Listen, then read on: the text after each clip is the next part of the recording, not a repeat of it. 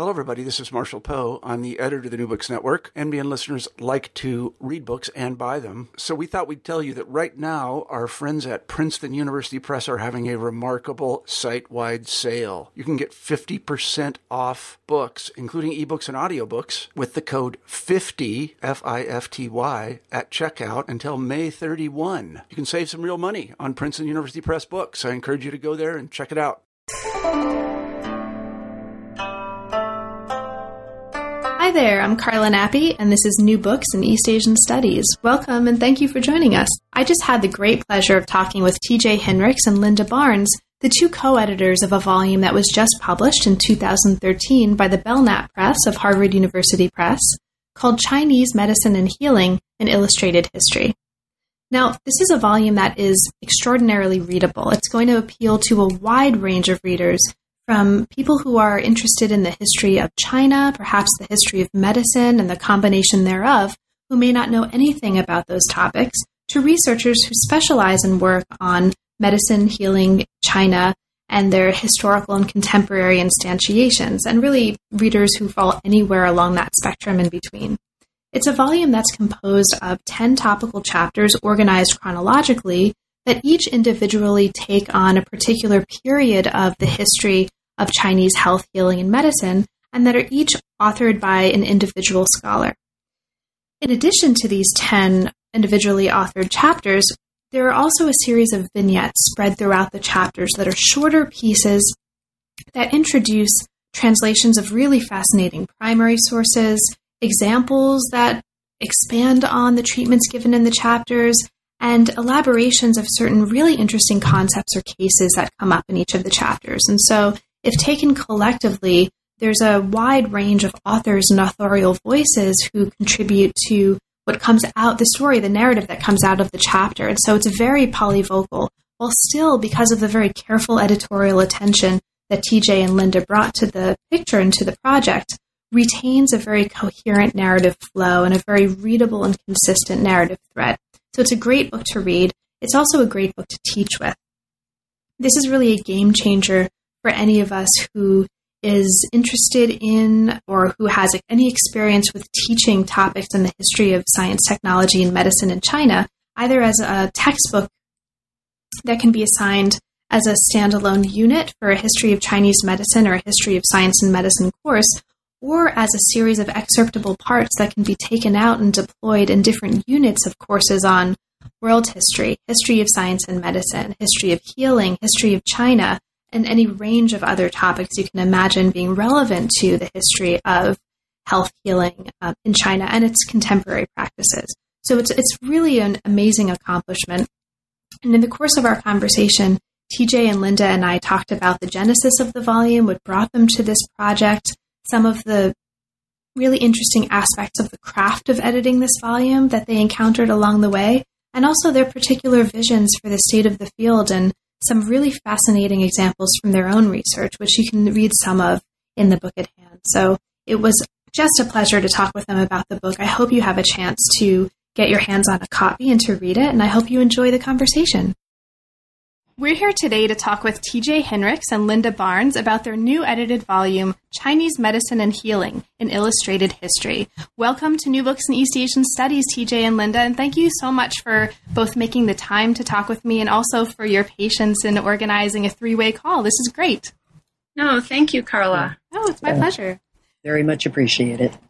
So it's wonderful that we have both of you here because both of you were responsible for producing what's a really amazing volume. And we'll get to, and I'm not just saying that because I'm maybe a little bit, because I'm biased as being someone who's really interested in the history of Chinese medicine. But we'll talk about all of the ways that the volume, I think, is a really major contribution to a lot of different fields over the course of our conversation. Before we start doing that, let's start off by talking just a little bit about what brought you both into this project and before that into the field. So could you each talk a little bit about what brought you in the first place into the field of the history of Chinese medicine and healing? And perhaps, TJ, we can start with you. Sure. I just visited my family's home in Nebraska a couple of weeks ago, and I have to start there because when I was growing up, I really wanted to get actually as far from Nebraska as I could. And I had the role model of an uncle who is in business in East Asia. And I thought he was very glamorous and wanted to follow in his footsteps. So in college, I began studying East Asian history. But I think if I had gone into business, I might have sunk several ships before I was done. And so it's a good thing that I kind of figured out that I have a more scholarly bent and ended up in Chinese history. So TJ, why did you end up in medical history in particular? I actually began with the question of... and it came out of readings in European medical history of how epidemics served as a kind of catalyst in different fields, such as, and produced things like sanitation reforms and epidemiology, and had various impacts in medical theory itself. So I wanted to look at that in Chinese history, and my first stop was the Song period because it was a period, the first maybe great period of enormous commercial and urban expansion, which tend to be good breeding grounds for epidemics. So that was the starting point. So Linda, if you could also jump in here, what brought you to the field of the history of Chinese medicine? So like TJ, I have to go back a little earlier than graduate school. As a kid, when I was maybe 11, my father was asked to do some teaching in business in the Philippines. And along the way, he and my mother decided that we should, instead of doing the sort of European grand tour, stop in countries like India and Nepal and Thailand and then, of course, the Philippines. And in the course of doing that, we went to all sorts of temples and religious sites that I think later moved me in the direction of studying world religions. As far as the Chinese influence, after I'd finished college, I had a friend, this was, mind you, the 70s, and she had discovered the I Ching. And so, being of that generation and that era, I got involved in that. And those things sort of came together when I did go to graduate school through the study of world religions and healing traditions. And it was particularly because I was sort of interested in how religion and healing, both branches of that, were interested in addressing human suffering, that sort of moved gradually in the direction of medical anthropology, looking at how both religious traditions and therapeutic traditions address different dimensions of suffering, with a particular interest in the Chinese expressions of that. Having lived in Puerto Rico for a year, I knew that I got hideously homesick when I was uprooted from the United States. So I decided I needed to do something that I could do in sort of locally. And that became a dissertation project on looking at how Chinese healing traditions had entered my local area around Boston. This was still working as an anthropologist, and the only reason that history even came into it in the beginning was because one of the faculty who looked at some of what I had drafted to date said, well, Americans in the 19th century were very interested in China. He said, maybe you could say a little bit about that in your introduction, and that became 8 chapters. And following all of that, I'm not known for doing things in half measures. But following that, I realized that I didn't know enough about the historical dimensions. And so I started tracking footnotes. This was in the course of trying to pull a book out of the dissertation. And as I followed footnotes and one after another, it took me back to about the 11th century, at which point I had to train myself to become a historian. And it was in the course of doing that, I think, that TJ and I actually met, because we were both working on writing different things and worked together with some other people in a writing group where, I learned more about what she was doing and vice versa. And I remember just being profoundly impressed because she seemed to know more people than it was possible to imagine in the earlier phases of history of Chinese medicine, of people who had studied with such figures as Nathan Sivan or Paul Unshold. But she seemed to me to be, just this extraordinary person who knew all sorts of other figures in this sort of emerging field. So you're actually getting at you're starting to get at what one of my next questions was going to be in mentioning this writing group in the space where the both of you met. So as we move to the volume itself, the volume that we're talking about, Chinese Medicine and Healing, it's a multi-authored collection of essays, some longer, some shorter, that together serve as an introduction to, and also, and we'll, I hope, talk about this over the course of our conversation, potentially a textbook for teaching the history of Chinese medicine and healing. It's a really amazing book, and we'll talk about the different components of it and how you both envision it being used a little bit later in the conversation. But let's talk first about the germ of this project. So you've met in this writing group. Can you talk a little bit about how you together decided to embark on such an ambitious project together? What was the germ of the decision to do a project like this? And perhaps we can start with TJ and then move to Linda. Actually, it was actually Linda who first conceived the project. So I think we should start with Linda. Okay, so that's fine with me. So Linda, what was the germ of the project? Can you talk a little bit about these early stages? Yeah, as I was first starting to teach about, in a very preliminary way, about history of Chinese medicine, TJ brought my attention to a sort of history of China by Patricia Ebri. And one of the things that I found very compelling about the organization of that particular book was it was a single authored book, but she had written the history, but then interspersed throughout the text as a whole were these sort of text boxes with sort of vignette length discussions of different topics.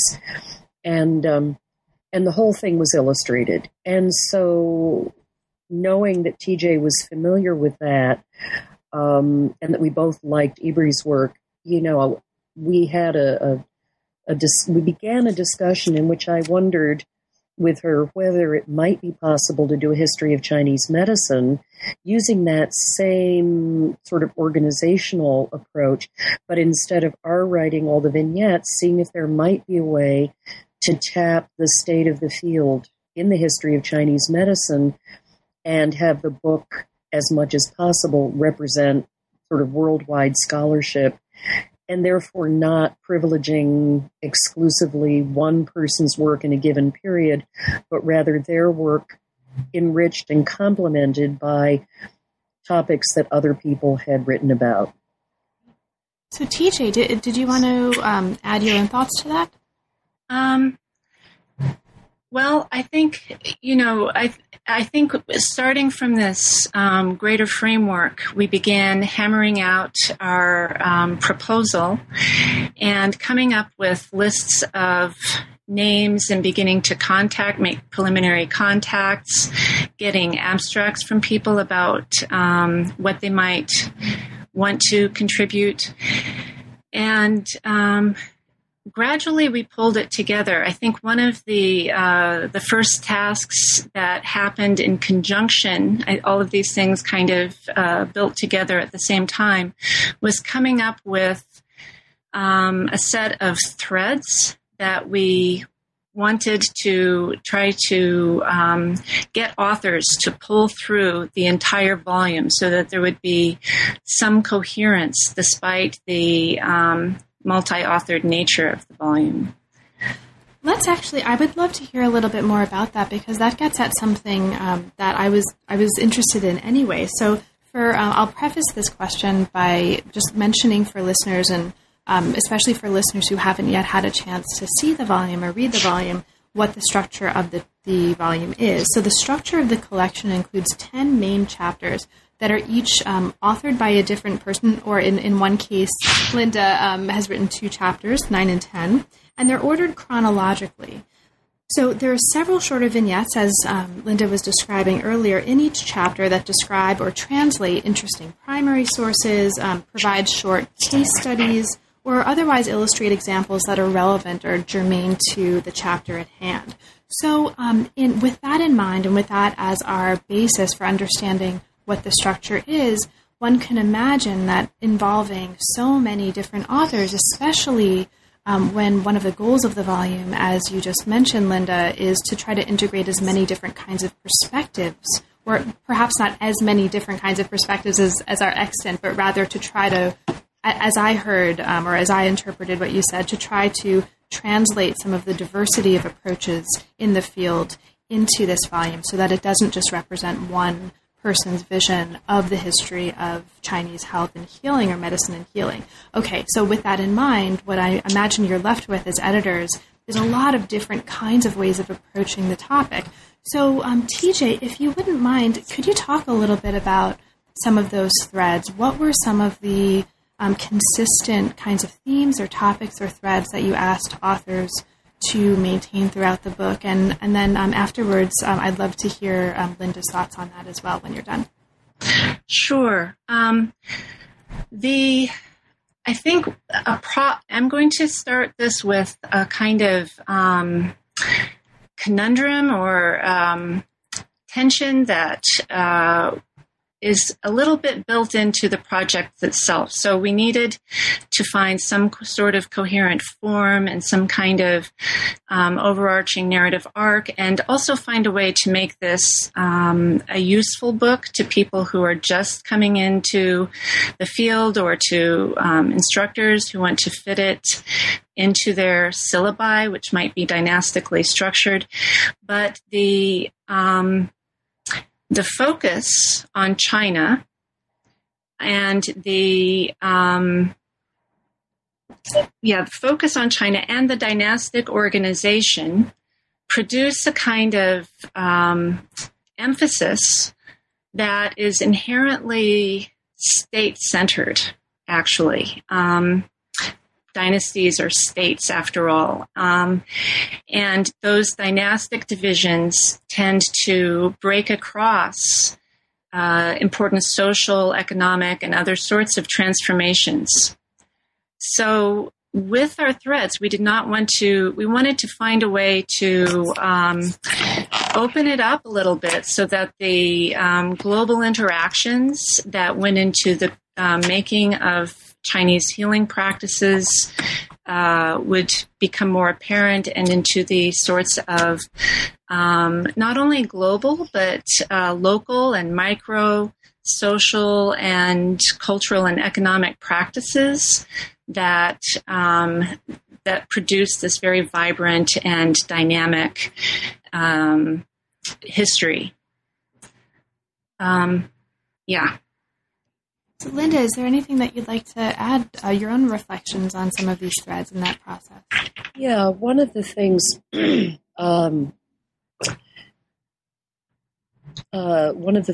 I think that we discussed at great length, and that was very important, was that as different aspects of Chinese medicine in particular have become increasingly biomedicalized, people talk about Chinese medicine in somewhat limited terms when one looks really historically at the full range of ways in which different parts of society, different classes, the different genders, and so on, among the many, many complex cultural variables, engaged in healing of all kinds. And we wanted to be really careful not to restrict it to simply, say, herbs, acupuncture, and the kinds of things that might now be taught in the schools of Chinese medicine with increasing efforts to look biomedical. That meant we had to take into account shamanistic practices. For example, TJ's work, and she'll say more about this, I'm sure, involves necessarily the discussion of how shamans were conceptualized and politically viewed and so on. For me, looking at the ways in which these practices develop not only in the Boston region, but ultimately throughout the United States, you continue to find divination practices, temple-based practices, and so on. And so it was very important to us that the different authors not feel bound by a narrow discussion of Chinese therapeutics, but rather that they think as broadly as would have fit under a more historically rich definition, whether or not everybody under that very big tent necessarily subscribed to everybody else's practices. And so that was one of our instructions, at how the therapeutic threads, the cultural threads, and the religious threads moved through these different periods, either more or less in the foreground. Can I just so Chinese medicine became popular in the United States in recent history, in part as a counterpoint to what was considered to be hegemonic biomedicine. But what is interesting is not that there's something inherent about Chinese medicine that makes it countercultural or counter-hegemonic, but that historically medicine itself, Chinese medicine, was produced and reproduced generation after generation by people who wanted to distinguish it from what they deemed to be lower practices in competition. And so even if we are we're narrowly interested in just what is Chinese medicine, where did it come from, where did those ideas and practices come from, we have to consider this larger context of competition and these other sorts of really political agendas for distinguishing the medical from the non-medical, and that line was constantly shifting. This actually gets us, I think, really nicely to something that the both of you discuss in the introduction to the volume. So in the introduction, you both lay out some major conceptual and methodological commitments that you mention informed some of your editorial decisions in the volume and perhaps your own decisions in choosing what to incorporate into your own authored chapters. Since these are really important in terms of not just kind of pulling out some of these really fascinating threads that have already come up in your discussion of the volume just in the past 20 minutes or 19 minutes, but they're also really important in terms of situating this volume, this project, within larger trends in the field and within the way you both think about and prioritize some of the important threads in the field. I'd like to actually ask you to elaborate a little bit on some of them, and I think it's really, really interesting for understanding this as a contribution.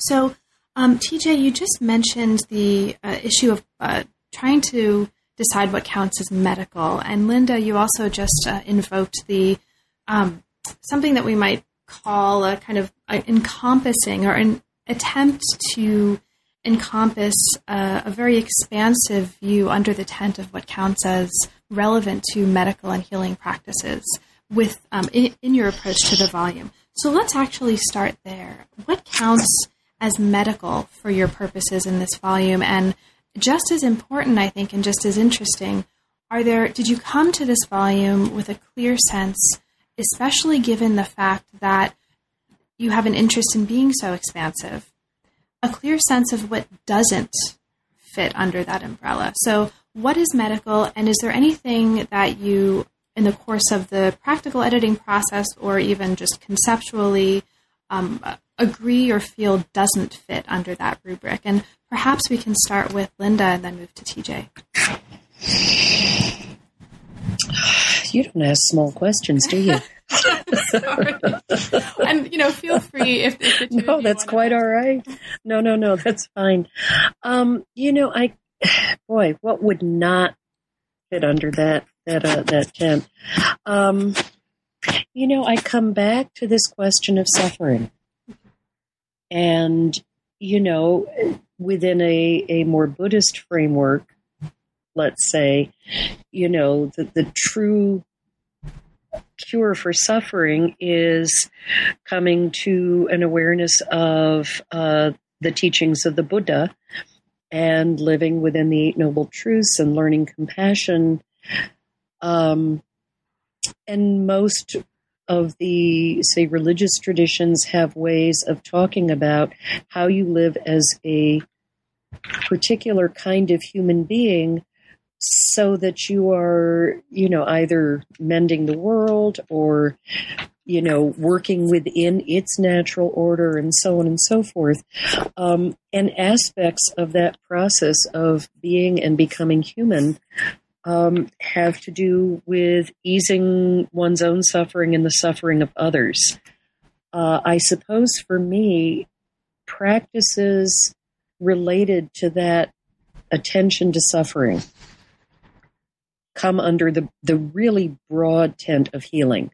That doesn't necessarily mean that people conceptualize them as medical, but I like to start with that broader tent because I think it then gives you this, as you say, more comprehensive field within which to say, okay, out of all of that, what leads people at different points of time and in different groups to decide that something counts as a particular kind of therapeutics? This actually also speaks to another one of the major points that you both make in this introduction, which is something that we've already touched on very, very briefly, which is this more expansive title of Chinese medicine and healing, and not simply Chinese medicine, which was also a very deliberate decision, it seems, that relates very much to what you were just, the kinds of things you were just saying. Yeah. So, TJ, did you have any thoughts on this?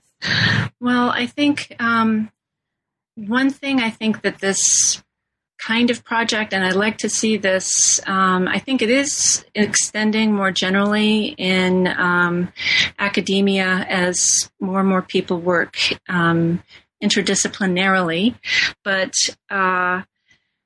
rather than taking pre-existing categories, so in today we might say there's the suffering of the body, the mind, and the spirit, and you have the disciplines of biomedicine, psychiatry, and theology, right, to address these sorts of divisions that we make, but to ask, to take a more flexible approach and to ask, how have other people divided up the world and addressed their own suffering, and have they divided the mind from the body? And if they did they do it in a way that was, how did they do that? And it's never exactly the same as, has been informed by the disciplinary specializations of the 19th and 20th centuries. Mm-hmm. But I think it requires this kind of intellectual agility with dealing with everything from what is China, which is constantly shifting through time, recognizing how other people have delimited ethnicity or polity, and then also expertise. Mm-hmm. Great. Thank you so much.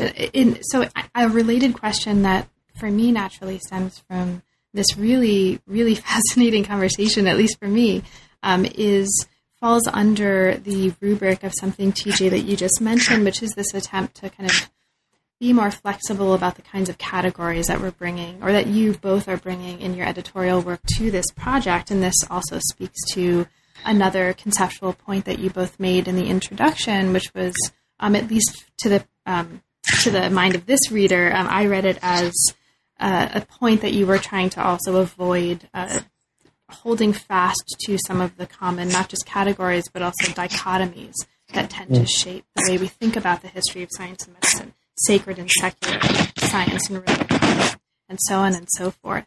Given that, the volume is extraordinarily rich, and there's so many different kinds of lived practices and textual practices that are treated in the volume under this expansive view of healing and health and medicine. Is there anything, before we kind of move on, that didn't make it into the volume that if you had, infinite time, you would have liked to include a chapter on? I mean, is there anything that sort of was in your mind as being important or relevant to this, but that didn't quite make it into the volume in its current shape? That the first thing that comes to mind is there were a number of people we had invited to be part of the project who, for a variety of reasons, couldn't participate because of other things going on in their work or lives. And, for example, we had wanted material on military medicine. Mm-hmm. And the person we invited found that he couldn't end up doing it. We had wanted one or two other people in medical anthropology to write, and they had conflicts. So in my mind, I think we asked everybody whose work we thought was, that we really liked and felt was challenging. Linda, we didn't ask Carla.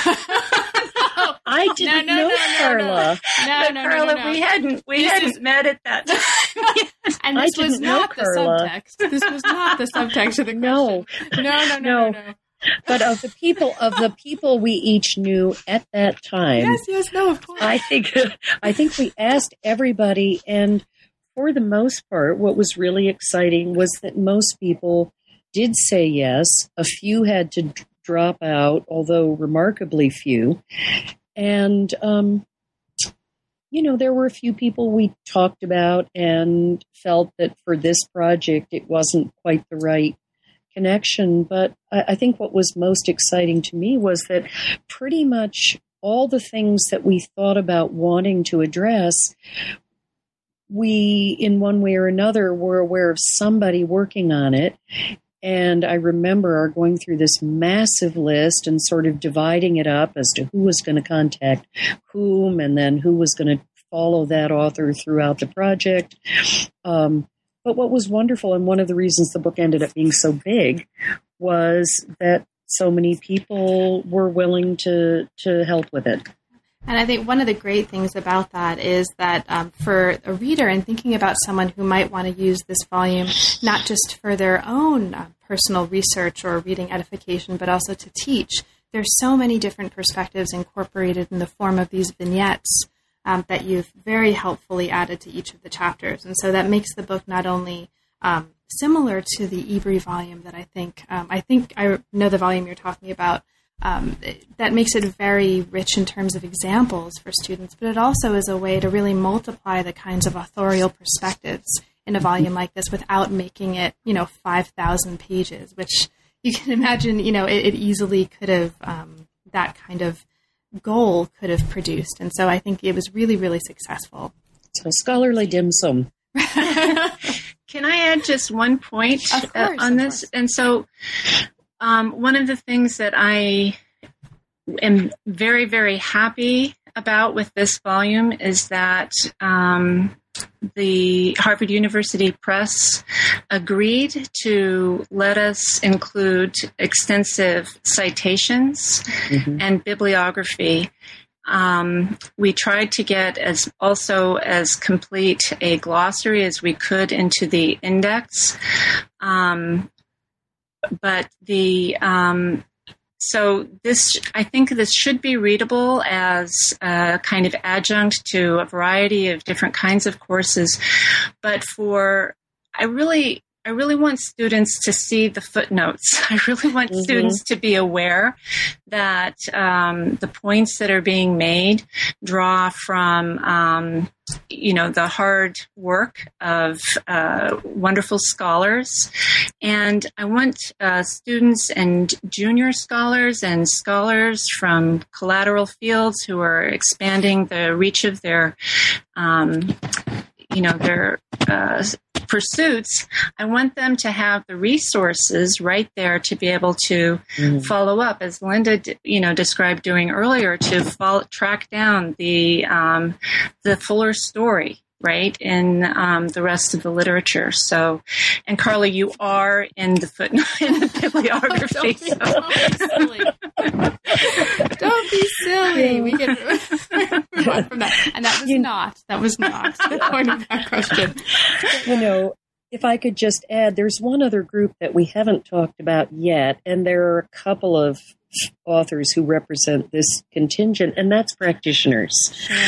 In our TJ, I wholeheartedly concur with TJ. We talked a lot about how this could be a book that would be classroom friendly. It had a huge influence in how we edited things, how we modified some author's style. We wanted it to be, above all, very, very readable and not one of those things that students just feel they're slogging through. But the other group that I think we both wanted to reach were practitioners who don't necessarily have extensive resources that they study about the history of sort of their own medicine. From my perspective, that's especially true of practitioners in the United States. And so, I for that reason, it seemed important to include at least several practitioners as authors and to focus on sort of practice dimensions so that people who are therapeutically involved now can also understand the many roots of their own work. Thank you. Talking about the roots of people's own work, let's actually, I think it would be good to spend a little bit of time talking about your own contributions, because the two of you not only edited this amazing volume, reconciled all these chapters and vignettes with each other, but you also wrote and contributed chapters of your own. So I'd love to hear just a little bit about that. So TJ, you wrote chapter 4 on the Song and Jin periods, and we've heard a little bit actually from you at the beginning, and also from Linda's mentioning of your work with shamans and these kinds of issues, about your broader interests and the kind of interest you're bringing more broadly to Song medicine in this chapter. But I wonder if you could talk a little bit more about that. So what particularly, in terms of your own research, what particularly brings you to Song medicine? What do you focus on? And what were some of the most important aspects of this very rich and very broad field that you wanted to incorporate in this chapter? Well, I'll say that despite my larger intellectual agenda to try to undermine the dynastic and state-centered organization of the book with a richer and more bottom-up sort of history, that my own research to date has focused more on state policies, and quite narcissistically, because I've really been thinking about the period in those terms. I started with the very dramatic institution building programs of the Song state, building, expanding education, publishing and printing books, and expanding medical relief, building clinics to provide relief for the indigent poor,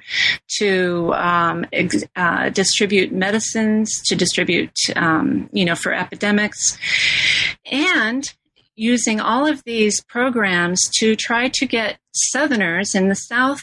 Southern China was still a very much a frontier region, not unlike the American West, where you had a mixture of people who were recognized as what we might say non-Han or non-Chinese in modern terms, and of a myriad of other groups of people who were doing all sorts of things. And the Song state made a huge effort to get those people to use medical rather than what they called shamanic healing. And really, the way they used shaman was a lot like saying witch doctor or something like that. So that has been a passion for me, and I gave that center stage.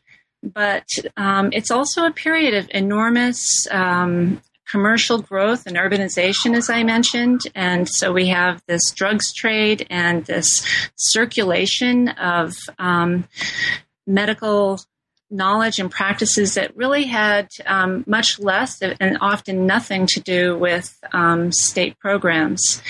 There were also all sorts of religious transformations and the appearance of new types of religious practices and new types of religious practitioners who also participated in healing.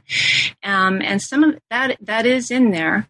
It was also this amazing transition, which is often obscured in the kind of continuity of language about family. There was a huge transformation in the structure of families and in gender relations. And so women's medicine also underwent enormous transformations.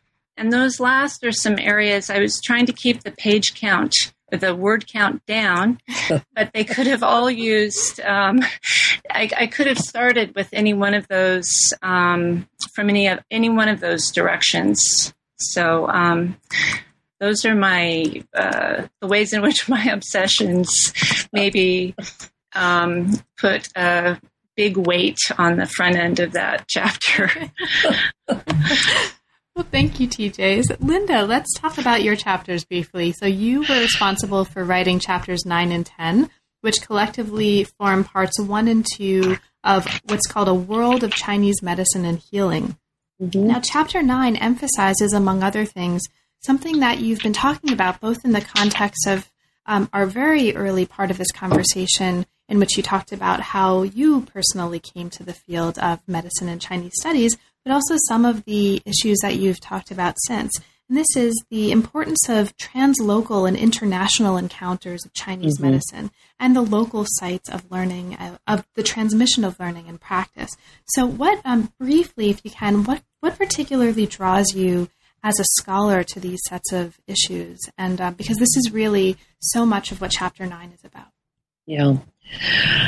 Well, I was thinking as I was listening to TJ that one of the reasons I think that being both a historian and an anthropologist feels very synergistic for me is that, at least as I understand them, and in my own work, they involve looking at what happens when sort of cultural, therapeutic, and religious pluralism emerge in all sorts of expressions. And what happens when people from one background are trying to understand the people and practices from perhaps a radically different background? The material that my own work in the chapters, which I should say was intended to be one chapter, but I had spent so much time editing the other chapters and materials that for which I was responsible that we came down to the deadline. And I said to TJ, I can't cut as much as I have to cut.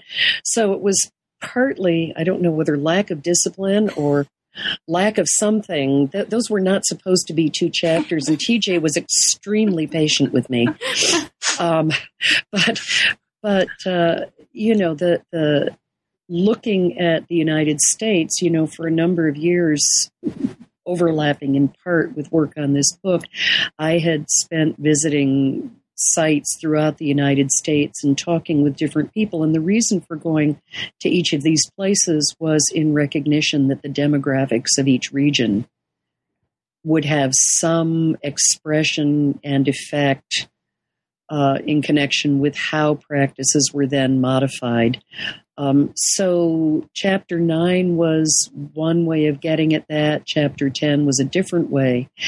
But it really came down to this broad question: what happens when people from different backgrounds interact through their respective practices and try to make sense of each other?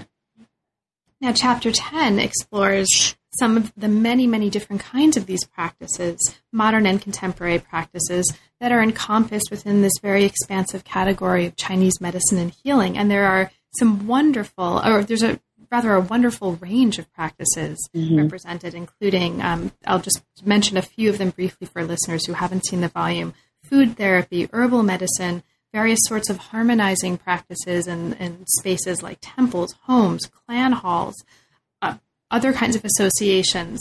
You talk about new organizations for self-cultivation and service, longevitology, which I just love. That's going to be one of my new words, longevitology. That's one of my favorite words now. Divination, dream interpretation, face reading, and actually many, many more. It's a wonderfully diverse set of practices that I think collectively give a very, very powerful picture of the range and the multiplicity of kinds of practices and ideas and beliefs that make up this very living field that we refer to as Chinese health, healing, and medicine.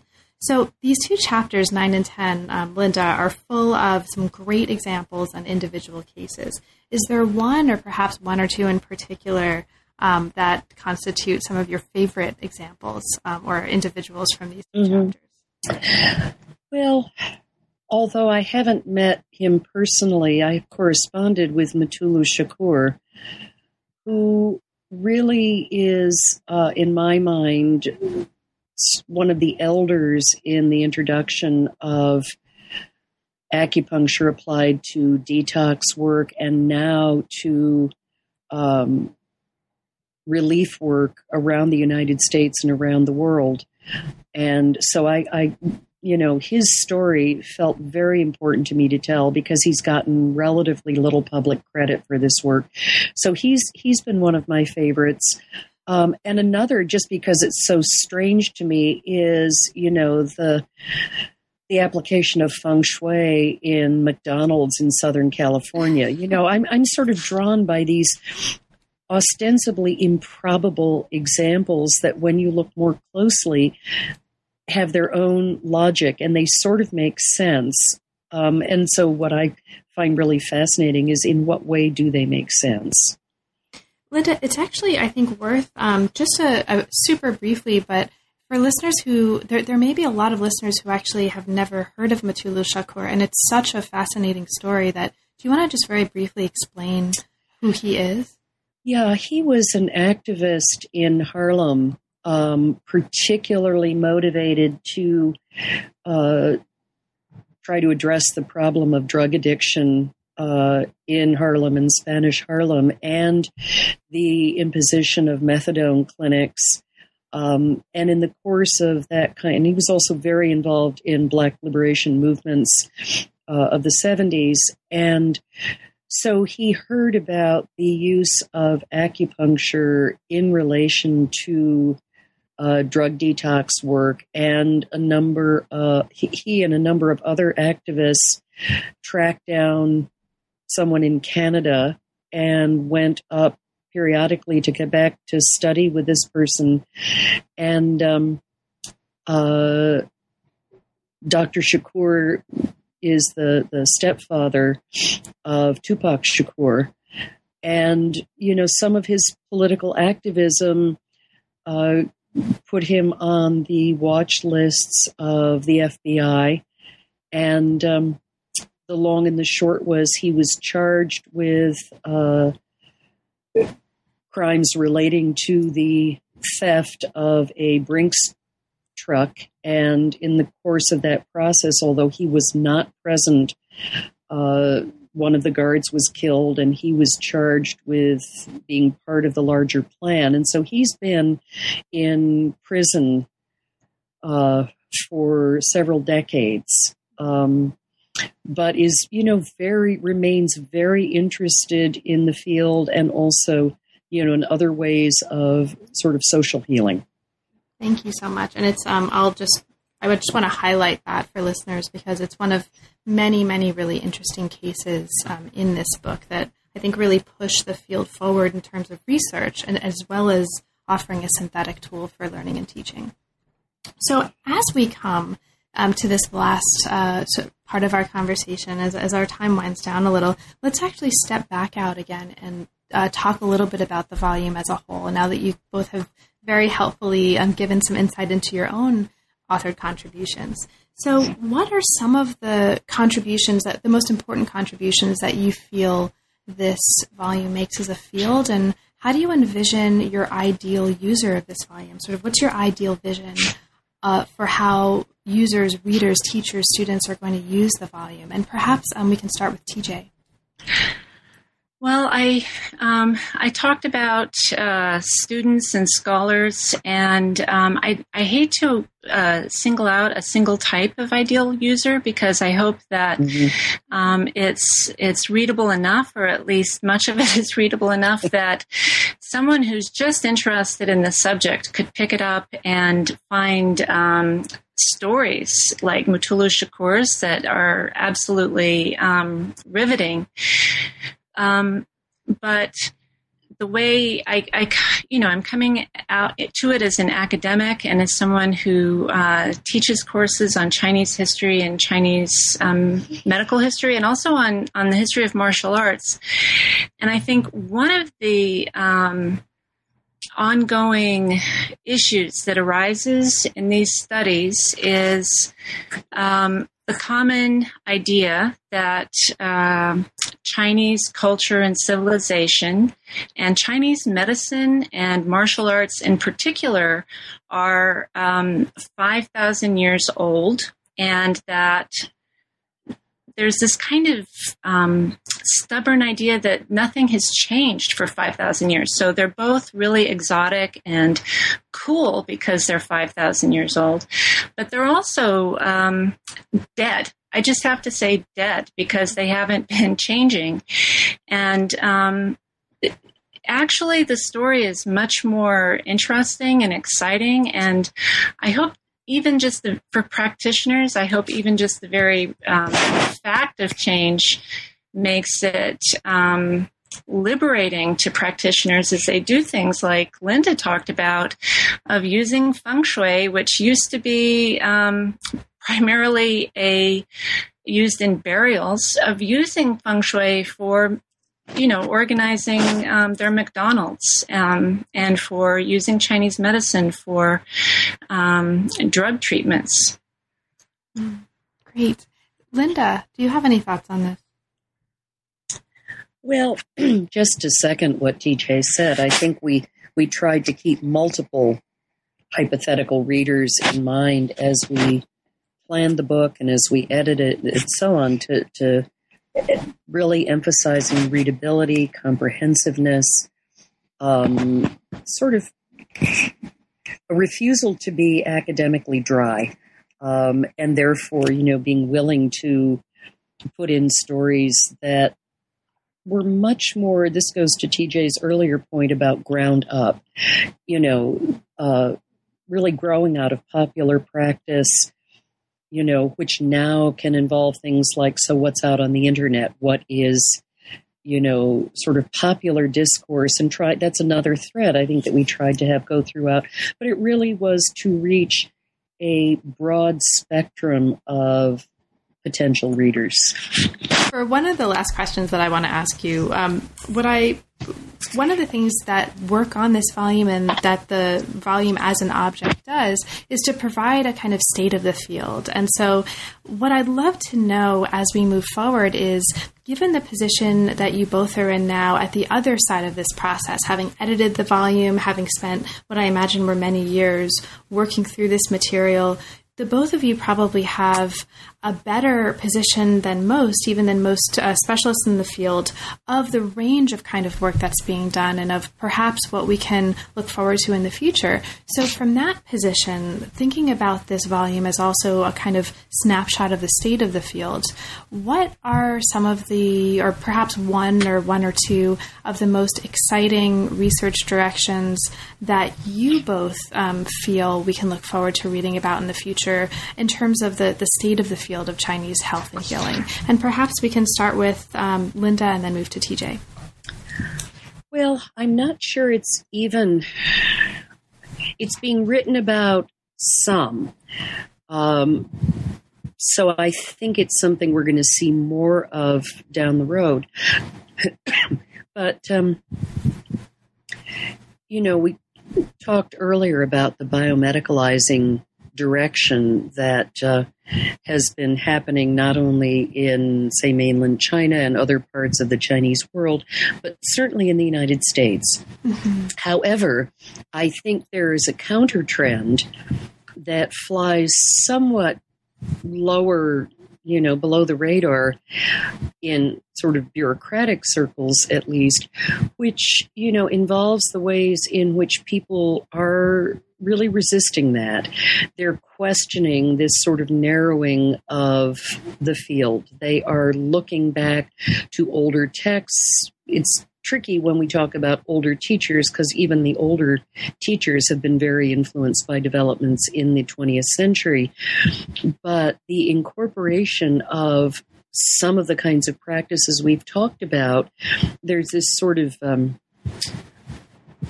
ornery insistence on going back to older practices and pushing back against this narrowing trend. And so I think that's a very interesting facet of, TJ's point earlier about, the medicine is constantly changing. Great. Thank you, Linda. TJ, what for you are maybe one or two of the most exciting future directions of the field from your perspective as someone who's just written and edited what's potentially something that functions as a state of the field?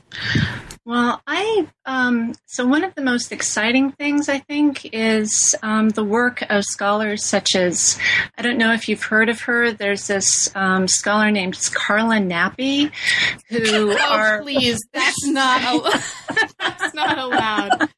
No. Sure it is. Present company excluded. No, but I'm not kidding, because one of the exciting things is that there are more and more scholars who are taking on the not inconsiderable challenge of learning not only classical Chinese, literary Chinese, but also learning Manchu, working across, earlier forms of Korean or Japanese and Chinese, Vietnamese, to do the groundwork that we really need to do to be able to flesh out the connections of this place we call China with the larger world and Arabic, right? So which is one of the most impressive things, Carla, is that you're going way out of East Asia with this. The other thing is that I think there is a lot of work coming out from archaeology. This has been going on for some decades now, but lately, scholars have been focusing renewed attention on the manuscripts found at Dunhuang in Central Asia, on the medicine within those, and we were fortunate to represent some of that scholarship in chapter 3 of the volume. And finally, I'd say I really am excited by the increasing opportunities that there have been for international collaborations. Mm-hmm. So we were in people's the study of this field has really exploded in the People's Republic of China, and we're getting some really exciting new scholarship from them. So, and communication across these fields. So, not just in one country, people tended to really do textual studies. And in another country, the Annales School was really hot and people were doing social history. But now those borders are opening up, just as I hope the borders of how people imagine Chinese medicine and healing might also open up. If I could just throw in one other remark on that. And, as you know from your own work, Carla, the issues of exchange and the ways in which different groups name and frame things really kind of requires a multidisciplinary approach, and because no one discipline quite gets it at everything. And I think, at the risk of embarrassing you further, I think your own work really does exemplify that. But I think it also illustrates ways in which historical study intersects with these other kinds of inquiry and needs to do so. Aw. You guys. No, thank you both. And I think this has been a real learning experience for me too, reading the book. And I'll just say, even as somebody who works in the field, I learned a tremendous amount from reading the material in this book. So I commend it to not just people who feel like they don't know a whole lot about Chinese medicine, healing practices and histories, but also people who do consider themselves specialists in the field, because there's a lot to learn in this book for all of us. So now that we've come to the end of our conversation, and we've only just very barely scratched the surface of the really rich contents of the book, is there anything else in particular that we didn't have a chance to talk about in this hour, but that either or both of you would like to mention, especially perhaps for listeners who haven't yet had a chance to pick up a copy of the book and work with it and read through it? And maybe we can start with Linda and then move to TJ. At the moment, nothing comes to mind, but thank you for asking. No problem. And that's a fair answer too. That's an option. TJ, is there anything that you'd like to put on the table? There's one thing that I would like people who purchase the book to do, and that is to give careful study to the cover art, and to think about on the back cover, there is an I think early 12th century painting on which the object on the front cover was based. And I would just like readers to take some time to think about how the sensibilities and the types of thinking about medicine that are embedded in the two objects. I do that with my classes, and I think it's a really enlightening and fun exercise. And Carla, actually, I did think of one thing that does grow out of that, and just to say that there is a reason that we were so insistent on as many illustrations as the press would allow us, and that's because I think it's impossible to imagine something from text alone, and our culture tends to be very, in certain ways, especially in academia, very word-oriented. So I think, my hope would be that readers would take the illustrations as seriously as they take the text. My only regret is that for reasons of cost, the press couldn't do the book in color, but I remain very grateful that they allowed us as many pictures as they did, including the really wonderful maps that TJ with some of her students generated specifically for this book. Great. So I've taken up a ton of your time for the two of you, and thank you so much. I promise you this is going to be the last question I will ask. In addition to being authors of these great chapters and editors of this amazing volume, you're both very active and very eminent scholars and researchers in your own right, and are working on other things as well. So now that the book is out, and congratulations, it's an amazing book, and I'm sure it's going to be widely read and assigned, and I certainly will be responsible for at least some of that, the assigning and the making people read it. And I think it's an amazing resource for students and also for colleagues. What's next for you? What is currently inspiring you? What projects are you working on now that this book is out? And perhaps we can start with Linda and then move to TJ. Before doing this collection with TJ, I had written a book on the history of interactions between China and the West and Western perceptions of Chinese practices through the middle of the 19th century. For some years now, I've been gathering source materials and then collecting oral histories, which I'm now trying to sort through and organize and get transcribed. I say get transcribed because I have altogether some 350 oral histories. TJ and Linda, in addition to editing this volume and to contributing really wonderful chapters and some inserts and vignettes as well, you're both very accomplished and very eminent research scholars in your own right. So now that this volume is out, and congratulations on the volume, it's an amazing volume, and I'm sure we'll get a very wide readership. What's next for you? What project or projects are currently inspiring you in terms of your own research and work now that this project is done? And perhaps we can start with Linda and then move to TJ. Prior to working on this collection with TJ, I had put together a book on the history of Chinese medicine in the West and healing practices that went up to the middle of the 19th century. And the reason for that was that I knew I then wanted to do a follow-up project looking at the dissemination and adaptation of these practices in the United States from 1849 to the present.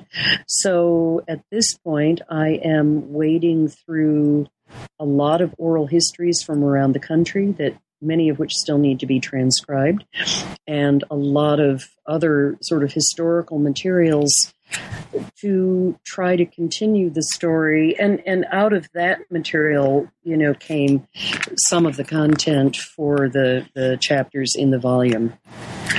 Great. TJ, what are you working on now? Well, this anthology actually caused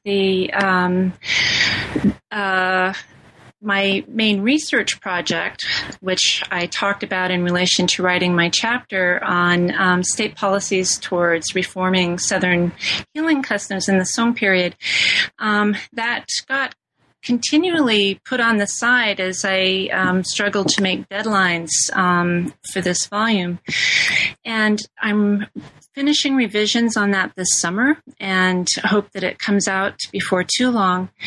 I'm also collaborating with a scholar at Syracuse University named Ji-Hee Hong, working on, and here's another archaeological find, on a mural with medical content that was only excavated in 2009. And a small portion of that mural actually appears in my chapter if anyone wants to get a preview of that. But we're hoping to finish our collaborative article this fall. And finally, I've spent so much time on top-down history, which has been really exciting, that I want to move as far toward the margins as I can. So I'm actually beginning to work on the kinds of exchanges of knowledge and also the practices of kind of masculine performance and distinction that were going on in the commercial and other marginal spaces in the Song period. Well, best of luck with this project to both of you. They all sound fabulous, and I'm really looking forward to talking with you again about your next books. And so good luck with that. Thank you again so much for making the time to talk with me, and best of luck. Thank you so much, Carla. Thank you, Carla. Great pleasure. You've been listening to New Books in East Asian Studies. Thanks very much for joining us, and we'll see you next time.